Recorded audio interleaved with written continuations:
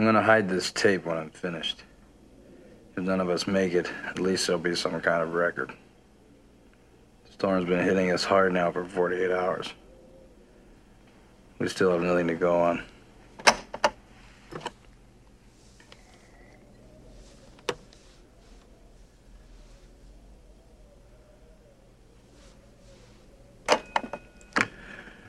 One other thing. I think it rips through your clothes when it takes you over. Windows found some shredded long johns, but the name tag was missing. They could be anybody's. Nobody trusts anybody now. We're all very tired.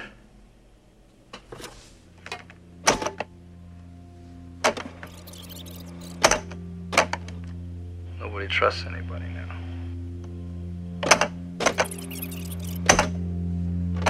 There's nothing else I can do. Just wait. R.J. McCready, helicopter pilot, U.S. Outpost number 31.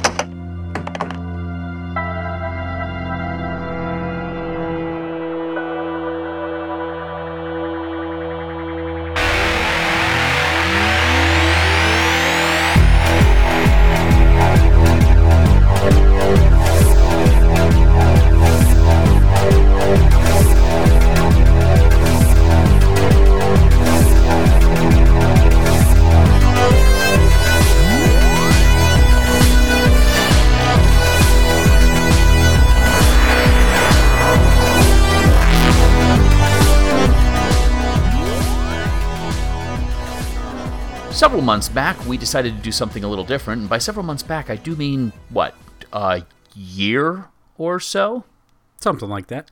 Anyway, it's that time of year again to do a little something different in that instead of having a guest on to discuss a particular television show, Brent and I are going to talk about movies. We love movies, and we're going to do another one of our Doctor Who double features, where we come up with a movie that we like, or just a movie that we think pairs well with an episode of Doctor Who that we like. So, Brent, you ready? I'm ready. I'm going to start us off. And I'm going to start us off because I was trying to come up with an interesting pairing. I was looking over all the movies that I really love, and I am going to be talking about one of my favorite movies of all time. But at the same time that we first discussed doing this episode, I was listening to a podcast on the career of one Mr. John Carpenter, director extraordinaire. And I started going back kind of through his catalog of films, and I started with the very first one that he did in college, which is a little film that came out in 1974 called Dark Star. Now, Baum, consider this next question very carefully. What is your one purpose in life? To explode, of course. And you can only do it once, right? That is correct. And you wouldn't want to explode on the basis of false data, would you? Of course not. Well then, you've already admitted that you have no real proof of the existence of the outside universe. Yes, well... So you have no absolute proof that Sergeant Pinback ordered you to detonate. I recall distinctly the detonation order. My memory is good on matters like these. Of course you remember it, but all you're remembering is merely a series of sensory impulses which you now realize have no real definite connection with outside reality. True. But since this is so, I have no proof that you are really telling me all this. And that is the first movie we're going to be talking about today. Brent, you have just watched Dark Star for the first time. What did you think? Well, as a bit of a background, we have a local theater here called the Alamo Drafthouse, which is nationwide, but we have one right up the street, and it's become my second home over the last 4 years. They show old movies, brand new movies simultaneously, and this summer they had a special John Carpenter series showing a bunch of his films, and this was the first one they showed. And I didn't go because the trailer I saw looked horrible, and I was right. The movie was a good call on my part. This movie was really bad to me. I don't quite grasp the concept of so good it was bad, because to me, if a movie is bad, it's bad. You know, there may be something to chuckle at here and there because it's poorly made, but that can't sustain me for an entire film. But I did sit through this whole film for this podcast. You're welcome, listeners. And there were only two things about it that I found very entertaining. First, hold on. Before you go into listing of what it is, let's talk a little bit about what the film actually is. All right. Let's first off, and I did mention this is a student film. So this is something that John Carpenter did in college. For about $1,000, he and his co-creator, Dan O'Bannon, who would go on to an illustrious career in film, and you can actually see the seeds of several of Dan O'Bannon's projects, including a film known as Alien, that, did okay. This is a film that they did at school. It's about a spaceship that flies to different planets that are potentially going to go out of orbit and crash into the sun, therefore causing supernovas, which may or may not threaten future Earth colonies. And so their job is to blow them up beforehand. And they are traveling FTL, faster than light. And so time moves differently for them than it does the rest of the folks around it. So in the intro, we get like an idea that it's been like 20-something years on the planet Earth since they've been gone, but for them it's only been 3. And at the beginning of the film, we find out that they have gone through a number of tragedies. Their captain has been dead and put in cryo storage. They have some radiation leaks. So they're not in a great situation. And here's the thing. When you're putting together a film in college, you are not going to be able to afford professional actors. So Carpenter and O'Bannon essentially... O'Bannon in particular is going to be one of the actors in this film. Not a great actor. Not even a good actor. No one is a good actor in this film. And I think that's perfectly safe to say. This movie looks cheap. And at one point in time, someone went, wow, your 30 minutes that you have is pretty decent. Let's go ahead and give you a little bit of extra money and see if you can stretch it to a full 80 minutes for a film. And they did by recording new stuff and then putting it in to stretch the initial plot, which is about a bomb refusing to leave and having a countdown, an intelligent bomb. They have that argument about kind of life and death and the meaning of existence. So that is the film. If it sounds intriguing to you, do I recommend you go out and see it? Yeah, sure, especially if you like John Carpenter stuff, because as a film person, I'm a completionist. Is it a good film? It's really not. But I find it charming as someone who went to film school and was a film student. I understand what it takes to kind of put that sort of thing together. So for me, having watched it while I was in film school, there's a little bit of nostalgia to it. If you don't go in knowing that information, boy, howdy, I imagine it wasn't particularly great. But Brent, you said there was at least 2 things that you liked about it. What were those 2 things? Well, 3 now that we've been talking. I would say, coming off of what you just said, there are some really good ideas in here. Mm-hmm. I think if it were to be updated, it would probably be a really good movie. But I don't know if you've seen this, but on the Blu-ray release, there is an opening letter from Dan O'Bannon explaining everything behind the scenes of the movie, and saying that it was intended to be a comedy and nobody got it. If you haven't seen that letter, it's great. You should read it. It says, I challenge you to look for 2 things while you're watching this. First, which actor played 4 parts, which was him. And which actor and in which scene was somebody blazed out of their minds on LSD. Yeah, I imagine it's probably, the answer is all of them. When I mentioned this to you before you got a chance to watch it, I think you said it looked like Stoners in Space. It is essentially sort of what is a satire on kind of like the idea that humanity reaches this limit where we can travel faster than light and we go to different worlds and we have hyper intelligent computers, and yet it's still a job, right? And so that idea of white collar workers in space, gosh, where have we seen that done more successfully? Oh yeah, Alien by Dan O'Bannon, right? Like, this is the seeds of so many different things that we love. And yeah, I recognize that it's not a great film, but I also recognize the seeds of great films within it. And for me, that's really charming. And actually, on this viewing, I haven't seen it. It's probably been 15, 20 years since I'd seen it last. On this viewing, I got a really extra special treat because one of my favorite bands from the last 20 years, a band called Pinback, it never occurred to me that they got their name from one of their characters in the movie until I started recognizing audio samples from the songs on their first couple of albums in the movie. And I'm like, oh, so I did some research. And yes, it's one of their favorite movies. And so they sampled the film. So that was kind of nice, too. I'm going to listen to their albums differently now. But all right, so you liked the Blu-ray. Last time I saw this, Blu-ray didn't exist. I think that's probably safe to say. The DVD copy that I have is from 99, right? Maybe Blu-ray probably was coming out, but I certainly didn't have a Blu-ray player. Carpenter does the music for this film, of course, which he always does. Right. But even back not then, always. We are going to be talking about a Carpenter film that Carpenter did not do the music for. But that's right, yeah. But mostly he does, and I didn't expect him to do it this early, but he did. And, of course, it's great as always, except for the part where he blatantly ripped off the Twilight Zone theme song. But, the other entertaining part to me was the bomb alarm that sounded like a fart. 3, 2, 1, drop. Negative drop. I love the idea. There's so many really cool concepts in this. When I first heard about this film, being a Carpenter fan, my instructor at school was like, no, you have to see this.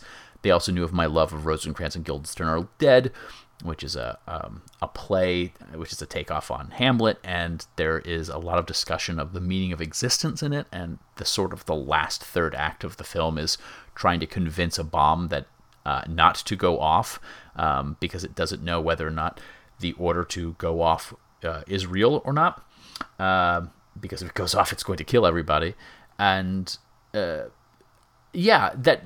think that just the idea of having a smart bomb is years ahead of its time. And it's really, the other thing I kind of love about it, again, is just the makeshift level of it. As someone who tried to make space movies in school, what you have to like pull out of your garage and your cabinets to make it look futuristic. I mean, it's clearly a muffin tin strapped to the guy's chest. I can tell the buttons that are using on their console are ice cube trays with a light bulb inside of them. I mean, it's a student film. I think the budget all told was like $6,000, and that probably included advertising. So like you can produce something like that for so very little, and I think it's incredibly entertaining.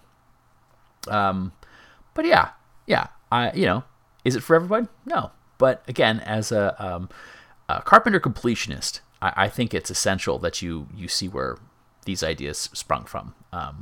So I still dig it. And I checked my phone while I was watching it, but I've seen it like 10 or 15 times before.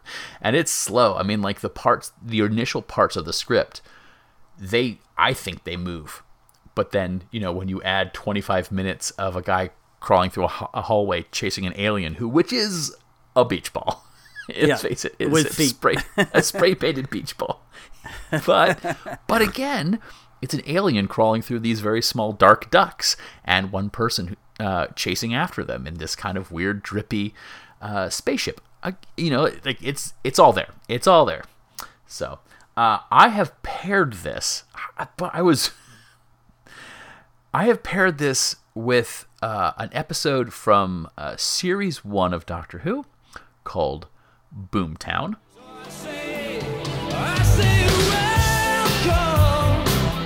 Welcome to the Boomtown. I promise you I've changed since we last met, Doctor. There was this girl, just today, a young thing. Something of a danger. She was getting too close.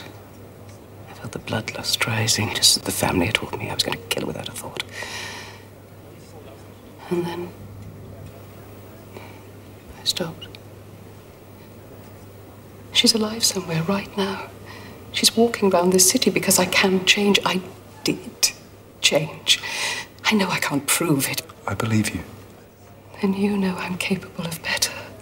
It doesn't mean anything. I spared her life. You let one of them go, but that's nothing new. Every now and then a little victim's spared because she smiled, because he's got freckles, because they begged. And that's how you live with yourself. That's how you slaughter millions.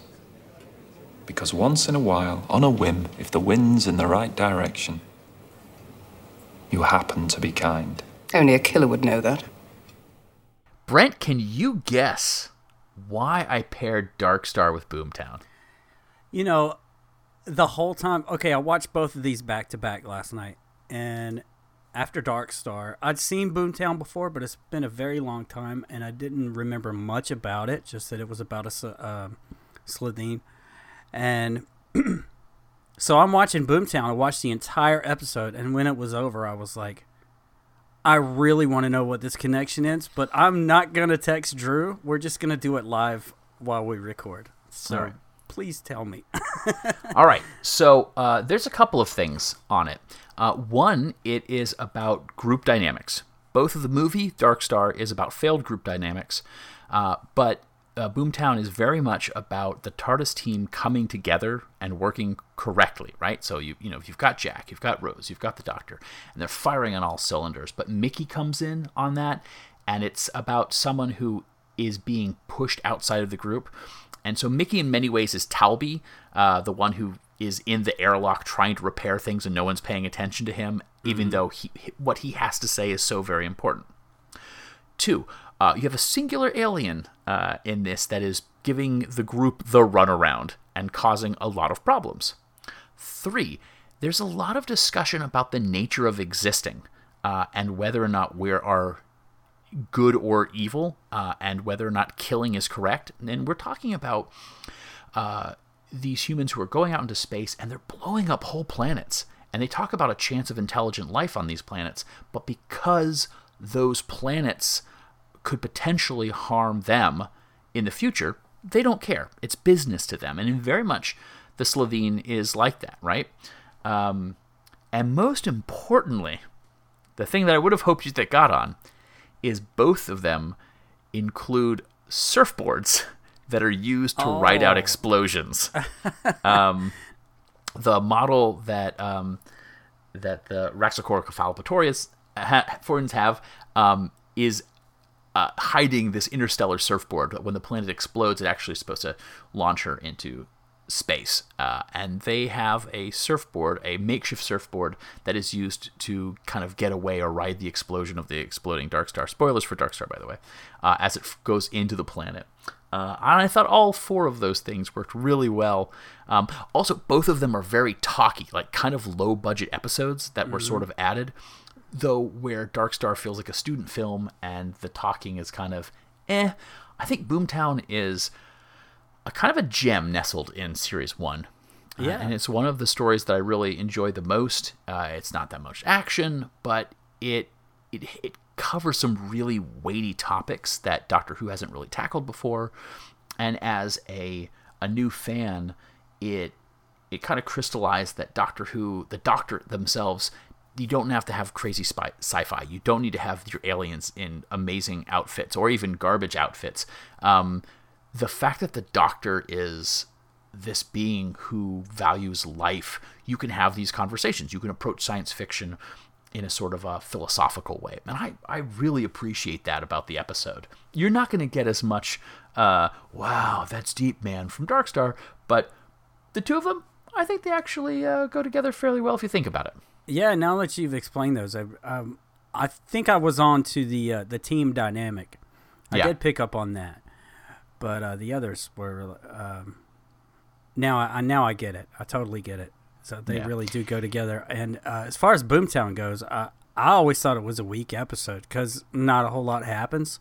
But watching it this time out of context, not watching it as part of the whole Series 1, it's a really good episode. Yeah. And to me, the best part was the cafe scene. Mm-hmm. So why is it most really good modern Doctor Who scenes take place in a cafe? I don't know. But yeah, there's a lot to think about in this episode. It's really good. Yeah, no, Annette Badland too is without fail, just one of my favorite Doctor Who actors to watch. Yeah, she was great. All right, so that's my first pairing. Again, it's a bit of a stretch, and I know it's talking about it a little more than I needed to about that one, because I don't think a lot of people know Dark Star, and it does require a little bit of explanation. But our next film, there's a very good chance that folks have seen it or one of the 4 versions of it. But specifically, we go from Dark Star in 1974. We're going to move ahead 4 years to a movie that I had just seen for the first time this year. I thought I had seen it prior to, and it turns out that I'd never watched it from start to finish.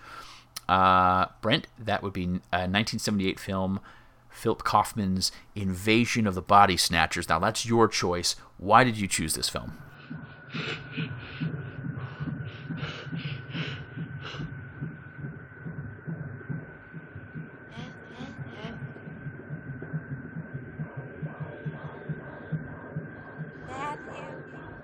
Matthew!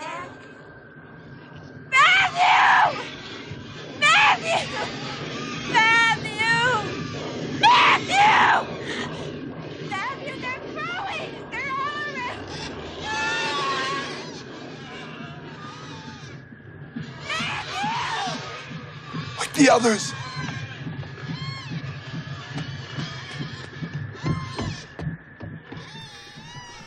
Well, here's a shock for you. I've never seen the original, and I just watched this 1978 version for the very first time about a month ago.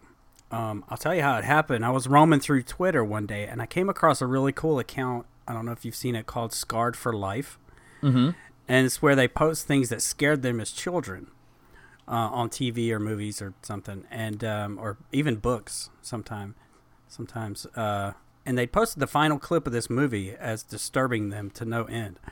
So as I'm scrolling down, I only saw Donald Sutherland standing on the street corner and then a woman in a red dress or coat or something. And knowing that I'd always wanted to see it, I stopped and I turned off my Twitter and I stopped looking. So I picked up the movie at my local DVD rental store. Yes, I have one. See above for Alamo Drafthouse. I watched it with one of my sons, and we really enjoyed it. And I was like, man, this would really go well with another story that we'll talk about in a minute for Doctor Who. But as soon as I saw this, I was like, oh, this is going on the list. Lots of really good scenes in here. There are actually a couple of things that remind me of a film that we're going to be talking about in a little bit, one of your picks. But the scene with the dog with the human head, yes, that was really freaky. Yeah, great scene. It's set up maybe 10 or 15 minutes earlier, and if unless you're really paying attention, you don't really kind of notice that. But then it happens later, and you're like, oh my god.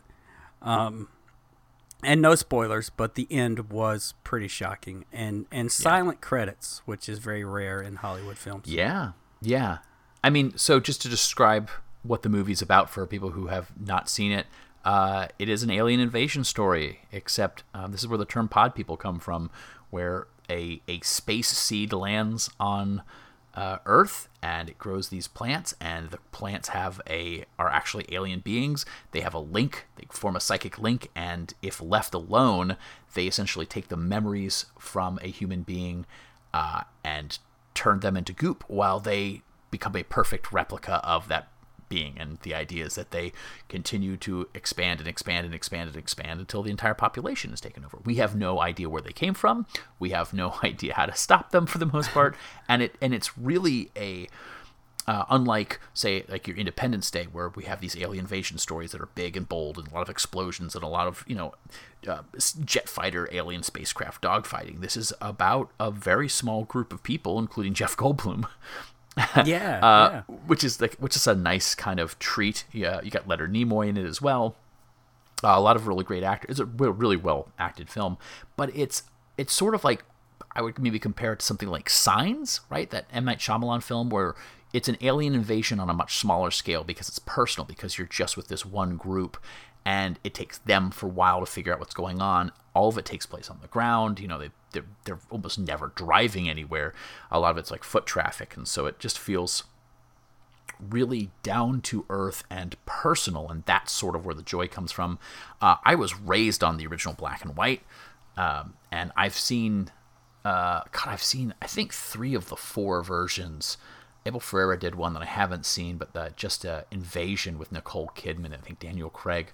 I saw. I don't remember liking it at all. But yeah. Oh, I had no idea that was a remake. Yeah.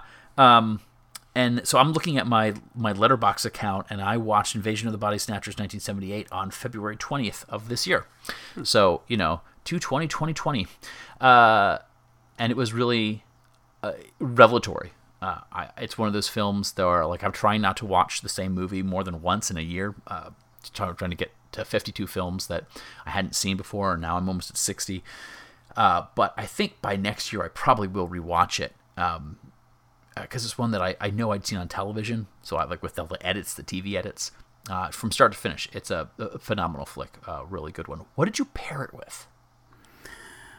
Well, I could have gone several different ways with this one. Yeah. There's a few Doctor Who stories that are similar to this in different ways, but I wanted to go with something more modern, so I went with the Rebel Flesh and the Almost People, 2-parter. Yeah. Rory and Amy, they may not trust both of us. Are you thinking what I'm thinking? Inevitably. I'm glad we're on the same wavelength. See, great minds. Exactly. So, what's the plan? Save them all, humans and gangers. Tall order. Sounds wonderful. Is that what you were thinking? Yes, it's just so inspiring to hear me say it. Doctor, come on! So, what now, Doctor? Well, time to get cracking, Doctor. Hello! Sorry, but we had to establish a few ground rules, formulate a protocol. Protocol? Very posh. Well, a protocol between us, otherwise it's horribly embarrassing, potentially confusing. Okay, well, I'm glad you solved the problem of confusing. That's sarcasm. She's very good at sarcasm. It's the 2-parter from season 6, the Matt Smith story, where what us podcasters used to call the pudding people. These were written by Matthew Graham, who created Life on Mars and Ashes to Ashes, both of which are excellent and, I'm sorry to say, far better than these. I thought these were going to be a really good 2-parter episodes, but I don't know. I found them. I haven't watched them recently, but I recall it being quite boring. But it's about growing new humans or clones from a liquidy plastic substance. They call them gangers. And you have the trope of which one is the real person. Sure. Much like the Body Snatchers movie. So I thought those went fairly well together for that reason. Agreed, yeah. I mean, you have some great scenes where we get both the quote-unquote original plus the ganger in the same scene, which is always good. I believe they're created for acid work, right? Like the idea is that they're doing work with mining acids, and it's so easy for someone to fall in. They think of the gangers as being... You link to the gangers with some kind of psychic link, correct? And like you operate them from a distance as if you were operating your own body, and then when you're done, you can just throw them away. Problem is they have sentience, and they keep right. keep living Something on. happened, something blew up or happened, and it gave them their sentient self. Yeah, and it's one of those episodes that ends in a way that you think is going to have repercussions later in the series, and doesn't. Like, you know, you're kind of expecting, like, wouldn't it be cool if the gangers came back and somehow well, I guess that's the Impossible Astronaut season, right? Season 6? Yeah. Series 6, where, like, we're in a situation where early on in the season the Doctor is killed, and you have to figure out, like, how he's going to get out of that. And, gangers, that's going to be the answer. Yeah, a lot of people did think that. I remember that. And they did have the thing at the end with Amy. Right. So, yeah. No, it's a I agree with you. I don't think it's one of the strongest episodes. I think I really disliked it the first time I saw it, and every time I've watched it since, I think I find more to like of it. I think there's some really interesting emotional beats with it. I think it's a really good Rory episode. It's a little odd that Rory comes to the defense of one of these gangers a little too quickly and a little too vehemently, but at the same time, it's nice to give Rory something to do other than just fawn over Amy. So, no, I think it's a really good match. I think it's a really good pairing. So you get let's see, a two-parter plus a 2-hour movie. Yeah, it's a good evening if you're looking forward to spending some time on the couch. Yeah.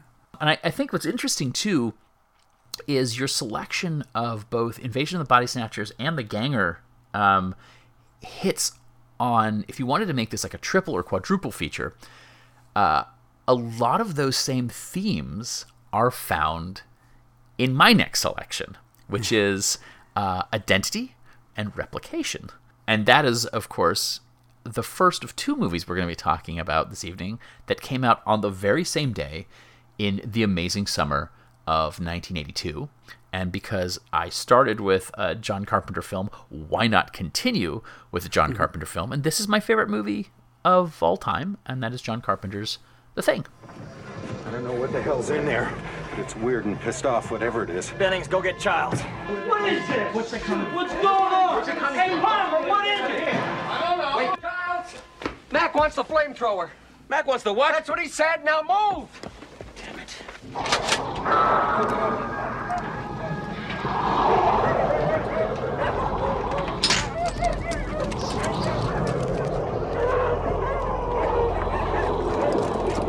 Stay back. Mac, what is it?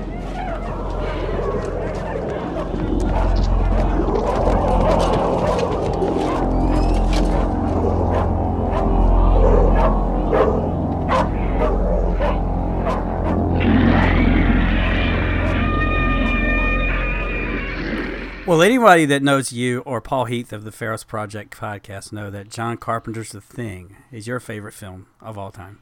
Yeah. I also love this movie quite a bit. I bought the Blu-ray a few years ago, and it's the most awesome transfer of a film to HD I've ever seen. It looks fantastic. But it's a great base under siege movie. It really is, yeah. That's a theme for a lot of Doctor Who stories. So it's very creepy. It's a good mystery because you never know who's hiding the creature inside them. Some really great characters in the group. It's a great movie. What makes this your favorite movie, though? Well, it's interesting. I was looking at lists of some of my favorite movies from like 20 years ago. I think it popped up on Facebook, maybe. It was not quite 20 years ago, like 13, 14 years ago. And it was like, list 15 movies that have forever changed you. And I looked at the list, and like The Thing isn't in it, even though I had seen it before, and at the time I had watched it. I think it's one of those films that every time I watch it, I get something new out of it. I think about a decade or so ago, I did a kind of a Carpenter watch and rediscovered it. And, I'll watch it 3 or 4 times a year. I've got the board games. It's the 40th anniversary of this film. I went and saw it in the theaters about a month or so ago. It's a gross film. There's a lot of horror. There's a lot of practical effects to it, but there's also it's a real personal film. If you take all the special effects out, it's like 12 guys arguing in the snow for 2 hours, and that doesn't sound great to a lot of people. But there's a constant level of tension that just keeps on ratcheting up and up and up and up. I mean, admittedly, the creature effects are one of the main reasons to love it. Kurt Russell's great. Everyone who acts in it is fantastic. If I'm an expert on anything in this world, aside from, comic books and role-playing games, it is John Carpenter's The Thing. I think I've done more podcast episodes about this movie than just about anything. And I can put it on at any point in time, assuming that it's not a children's birthday party, and just watch it and sit down and enjoy it. Like I said, I always feel like I get something new out of it. I find it's as intense as it is. I find it incredibly just familiar and comforting. It's my comfort movie, because my other favorite movies are intense dramas that I can't watch regularly. It has to be like every 2 or 3 years between those, and we will eventually talk about those films later. So, this is one that you can definitely rewatch. It has a really high rewatch factor to it. Mm-hmm. I agree. I should probably explain what it is. If you are listening to this and you've never seen The Thing, stop the podcast and go watch The Thing. It is the story of a group at an Antarctic base, and a helicopter shows up. It's a Norwegian helicopter. They are two men firing at a husky for unexplained reasons. The helicopter is destroyed. The men are killed. The husky is adopted by this group. And it turns out that it's not a husky. It is an alien that can, over time, take over the physical form, just similar to our Invasion of the Body Snatchers, to the point where we're not 100% certain if the people who have been replaced by the Thing know that they have been replaced by the Thing. And when it reveals itself, it does so in the most splendid, grotesque practical effects you've ever seen. No movie has ever topped this film as far as I'm concerned, as far as practical effects are concerned. This movie is a remake. It's based off of a short story called Who Goes There by John W. Campbell. It was originally made in the 1950s as The Thing from Another World by Howard Hawks, who was Carpenter's favorite director. It has been remade several times. There's The Thing on a Train called The Horror Express that came out with Telly Savalas and Peter Cushing. And then fairly recently, I think it's 2011, they made a prequel to The Thing about the Norwegian base camp just called The Thing, which I have not seen all the way through. I haven't either. Because the problem is the movie uses CGI instead of practical effects. And it's really bad CGI, and I kind of just turn it off disgusted every time I get to the point where it starts to get quote unquote good, or should get good. I can't handle it. So, yeah. The Doctor Who episode that I'm pairing this with, having just rewatched it, I realized that it's probably better to have referred to. It feels like it's almost more of an homage to the original Thing from Another World, but I still think it works out really well, in which explorers in an Antarctic base discover something in the ice, they bring it back, it thaws, and then it proceeds to kill a bunch of them, and that is the first two episodes of The Seeds of Doom. Tell them to keep a constant guard upon the pod and not to touch it till I arrive. What you have done could result in the total destruction of all life on this planet. What is a crinoid? I mean, what does it do? I suppose you would call it a galactic weed. It's dangerous. It's deadlier than any weed you know. How's Windlet? He's turning into some sort of a hideous monster. Where is the pod? If we don't find that pod before it germinates, it'll be the end of everything. Everything, you understand? Even your pension. And the crinoid is an uncontrollable carnivore that's getting bigger and more powerful by the minute. People are replaceable, Scrooby. The crinoid is unique. You want me to die? There is no chance! Somehow the crinoid can channel its powers to other plants. All the vegetation on this planet is about to turn hostile. The search for knowledge knows no boundaries. Nothing will stop me now. I will cultivate the crinoid. Miss Smith will be our subject, like so. No! Scooby! Scooby! Scooby! We should also say this and the next film we're talking about did really poorly in theaters, mainly because of 1982, which is the single greatest summer, 3 months of movies in cinema's history. A lot of people would argue that 1999 is the single greatest year for movies, period. But as far as you're just looking at the summer, a 3-month period, 1982, especially for genre films, is exceptionally good. But not for this movie. This almost ruined Carpenter's career because E.T. had come out a couple of weeks before, and everyone was just gaga for super friendly, heartfelt aliens, and those that rip people apart didn't go over so great. And Carpenter lost his next gig, which was going to be the film adaptation of Stephen King's Firestarter, it apparently still hurts him when people tell him how much of a masterpiece this film is, because it is a masterpiece. I mean, I will hear nothing to the contrary. But you can tell, like, the man was deeply, deeply wounded by making a movie that he loved, he truly loved, and it not succeeding. But yeah, the Wilford Brimley, just Wilford Brimley in general, in this film. This is, pre-Cocoon Wilford Brimley, if I'm not mistaken. So pre-diabetes. Pre-diabetes. And he He's great. I mean, he was sort of like Yeah. they wanted a character actor who people didn't recognize, and everyone in these films, like, they've been in a bunch of stuff, but they weren't like household names. Kurt Russell, yes, but you know, it's supposed to be an ensemble cast. Kurt Russell really is the standout star of this. Well, sorry, Rob Bottin, the special effects, practical effects designer, is the star. But yeah, and so I decided to pair this with a Tom Baker film. I think most folks could probably guess. As I've said before, John Carpenter's The Thing is based off of The Thing from Another Planet, A Thing from Another World, which in the film, rather than being a weird biological entity, it's a vegetable. It is a plant creature. It's essentially plant Frankenstein. And they went to that well for this one, which is 1976 Tom Baker story, The Seeds of Doom. Well, that's a good pick. That's a good pairing. Seeds of Doom is one of my favorite Doctor Who stories of all time, and I can totally see how it connects to The Thing. Why did you pick it to pair? I mean, again, it is especially the first two parts. It is most definitely an homage to the initial Thing from Another World. You know, an Antarctic group finds a seed pod frozen in the ice. They thaw it out. It becomes it takes over essentially. And goes on a rampage. It's a 6-parter, right? So the next 4 episodes really have more to do with a kind of a Day of the Triffids sort of a story, minus the blindness subplot.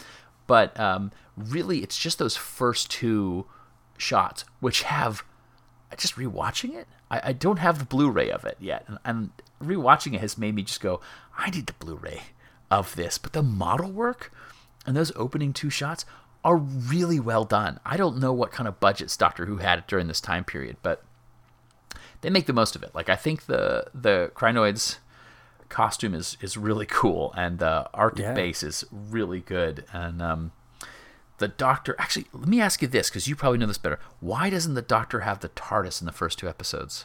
Doesn't he come in on a helicopter or something? A helicopter, yeah. They fly in on a helicopter rather than the TARDIS. He's like, oh, well, we're going to leave immediately. And then, like, they're there, like, the next day versus the TARDIS, which would have been there immediately. I don't remember what comes before this. Sorry, bad fan. Yeah, so they're sort of stranded there, like the Thing. Mm-hmm.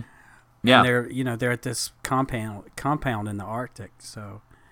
And the whole second episode is less about the monster that's kind of moving around, potentially killing people, and more about the human drama of people just stuck in the ice and are potentially freezing to death. Like, it's very, very similar to both versions of The Thing at that point in time.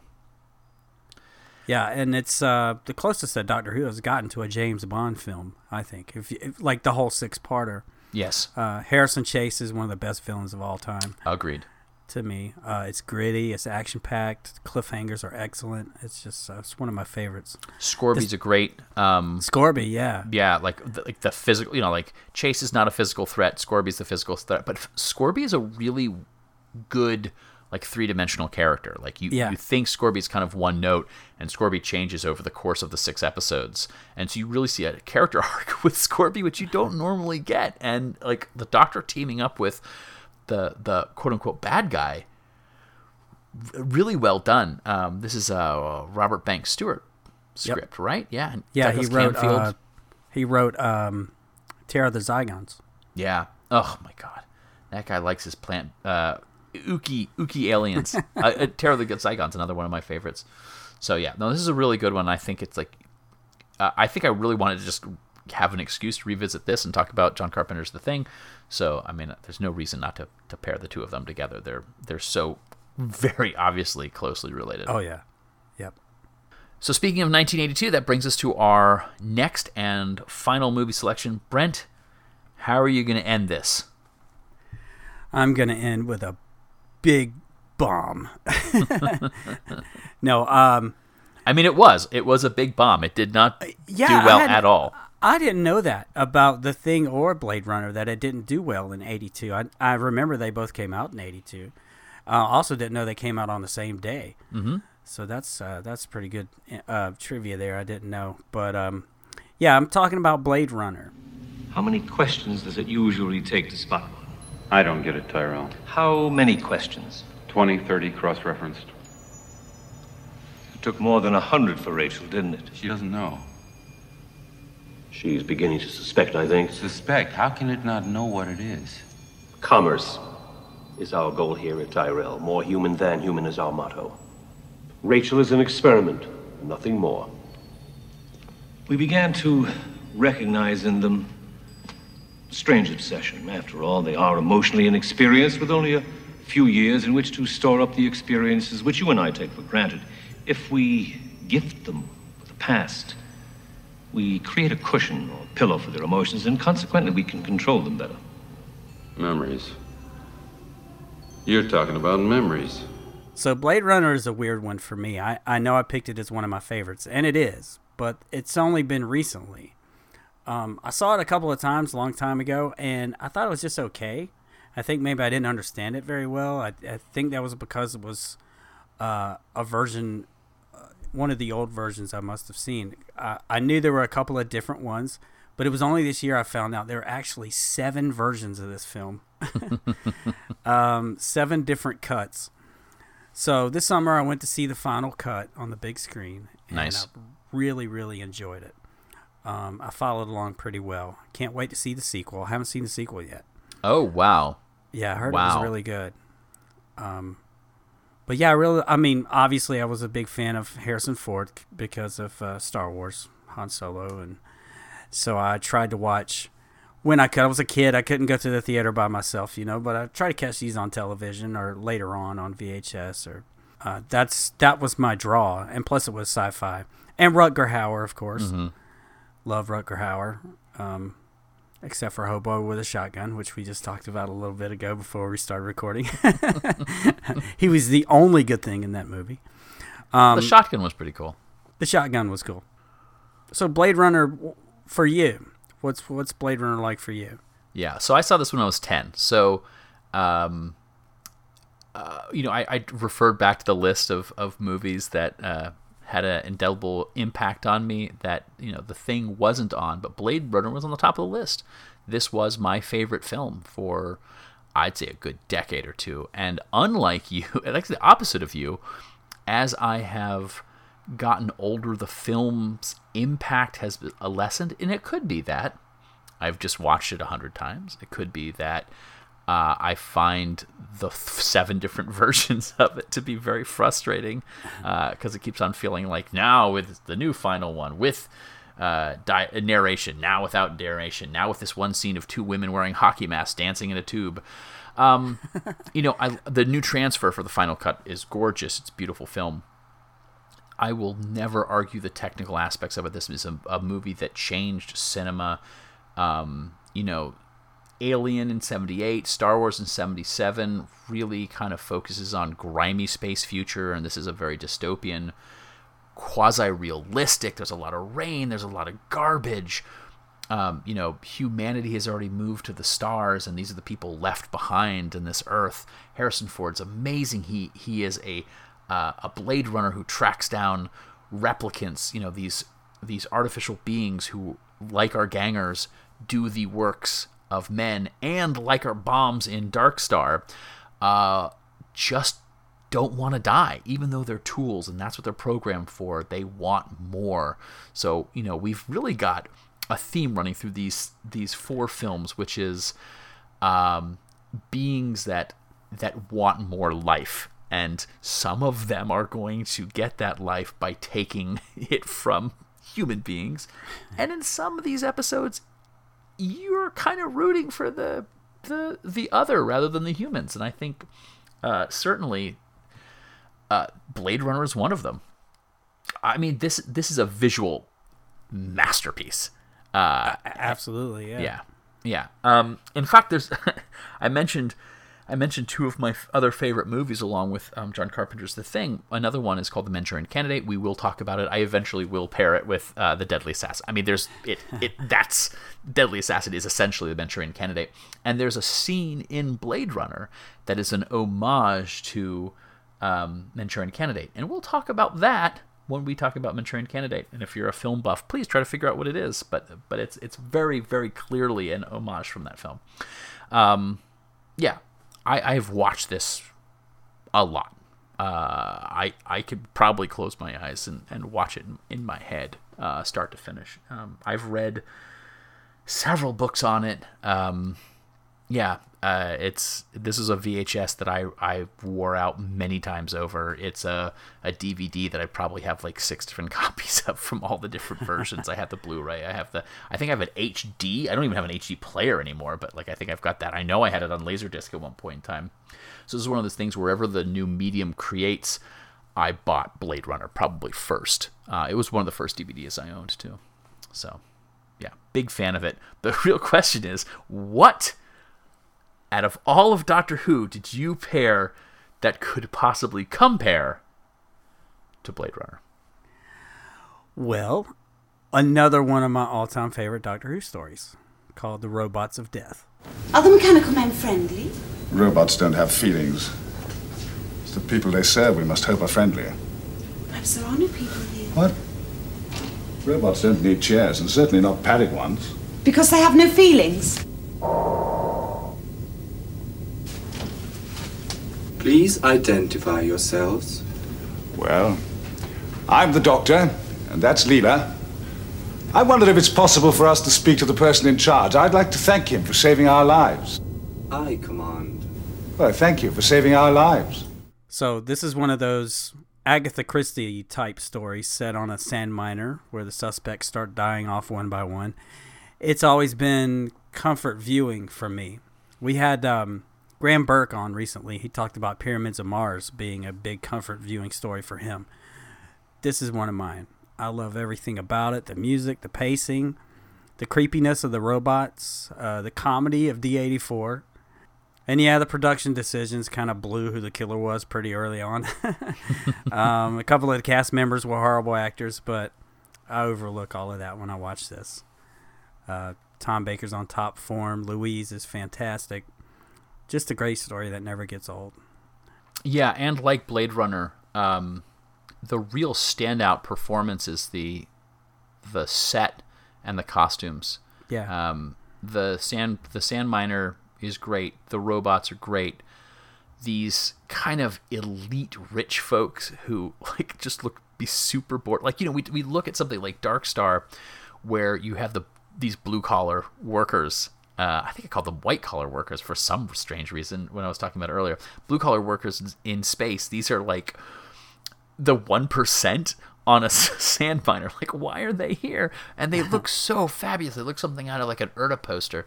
Yeah, I love this story. I love the story, and I think it's been probably 3 or 4 years since I've watched it. But I mean, it's exceptional. I think it's a good Doctor story. I think it's a great Leela story. I think it's, dare I say it, I know Doctor Who fans hesitate to use this term. I think it's iconic as all get out. Oh yeah, and it's a real perfect pairing with Blade Runner. I think it's a really excellent choice. I think what's interesting too, and again, you know, perfect. What is existence? Who deserves more life? Why are they doing this? We could have paired almost any of these movies with any of these stories, minus Boomtown. Boomtown, I'm sure I could have probably done, the reality bomb one. It would have made more sense to do that. But any of the other 3 stories could have gone with any of these movies.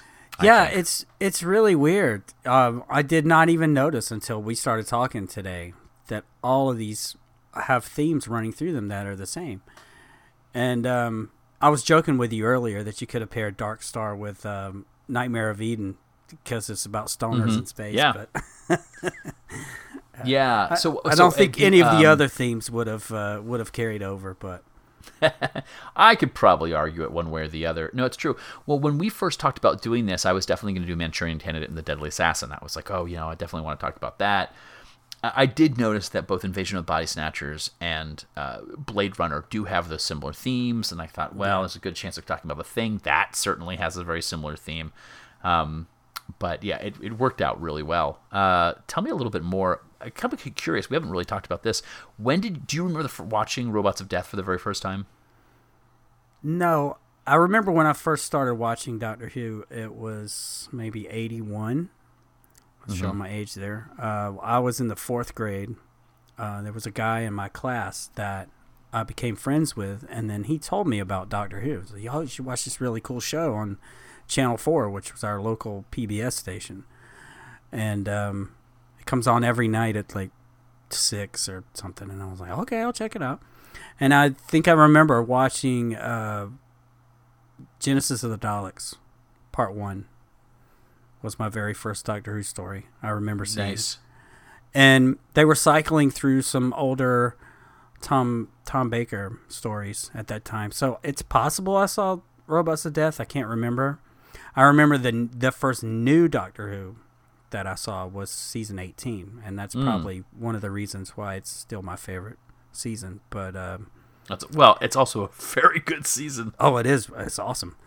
But Robots of Death, no, I remember they also used to show the omnibus versions of Doctor Who on Saturdays on Channel 4.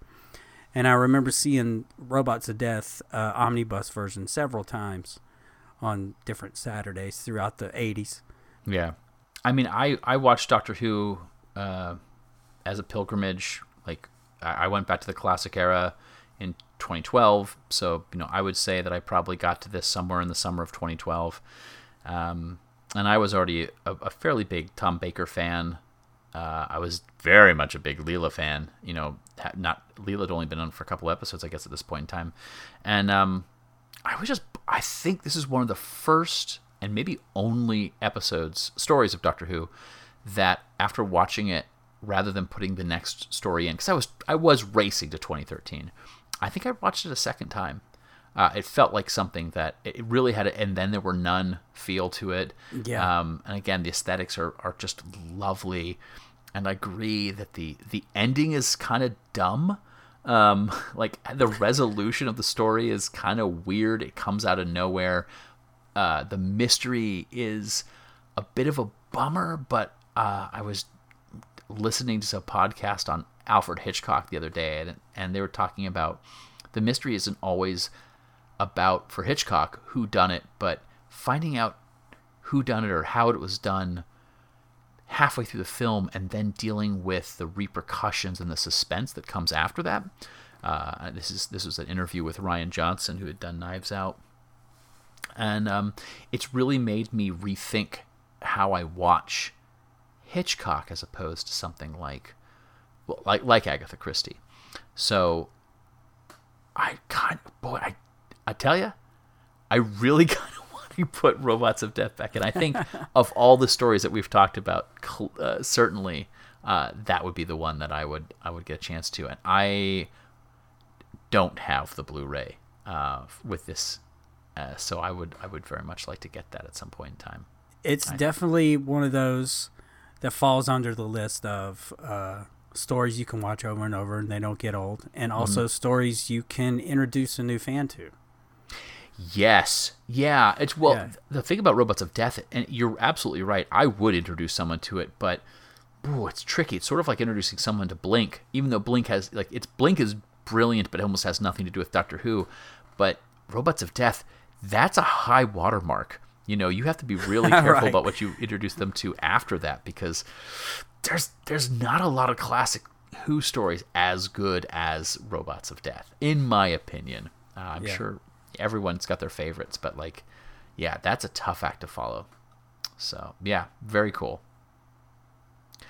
So Brent, what do you think? Should we just change this Who and Company just be a movie review and pairing just from here on out? Just forget about having guests, or should we have some amazing guests moving forward? Definitely having some great guests coming up soon. We've already got a couple on the list that we're about to record with. So we are getting back to our regular scheduled program. But this is fun to do maybe once a year. Yeah, and I agree. This could probably fall into the traditional April slot. But once again, folks, I am still in grad school, and so my ability to watch entire seasons of television, plus the beginning of school semester, has made it a little harder to get some of our guests. But I think this worked out great. I'm really happy. It gives me a chance to revisit movies that I like, and I kind of really want to watch Invasion of the Body Snatchers and Blade Runner again too. Maybe even Darkstar. No, it's not Darkstar. But yeah, cool, man. Well, thank you so much, and thank you for joining us at Who and Company. Who and Company, come for the fandom. Stay for the company. Thanks for joining us at Who and Company. Special shout out to Pixel Who for providing our logo. They can be found at facebook.com/pixelwho.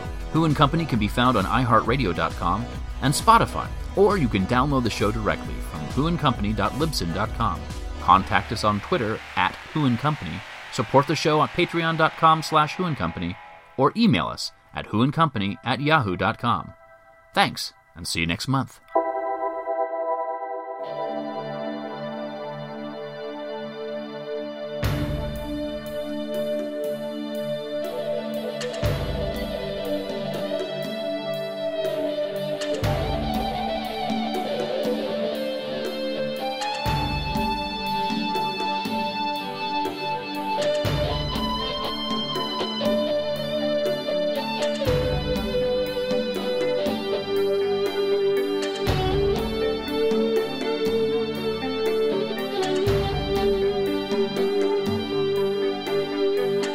Miss Christina drives a 944.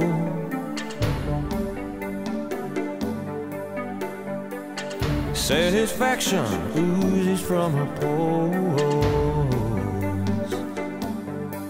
She keeps rings on her fingers, marble on her floor. Cocaine in her dresses, bars on her door.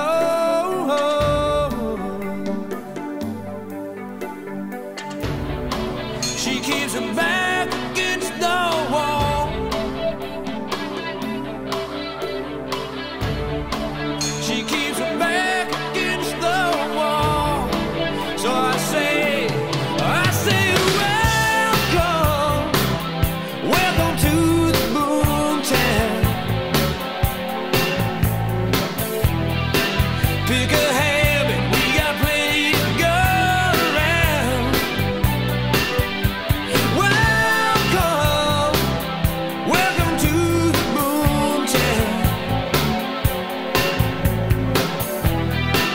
All that money makes such a succulent sound. Welcome to the boomtown.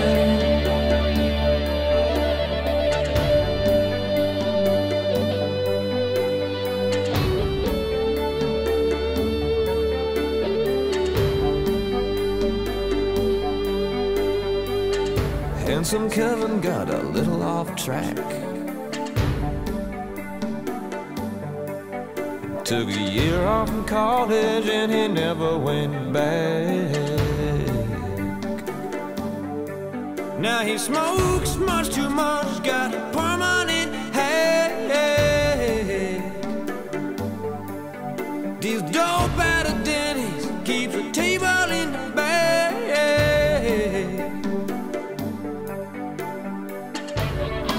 He always listens to the ground.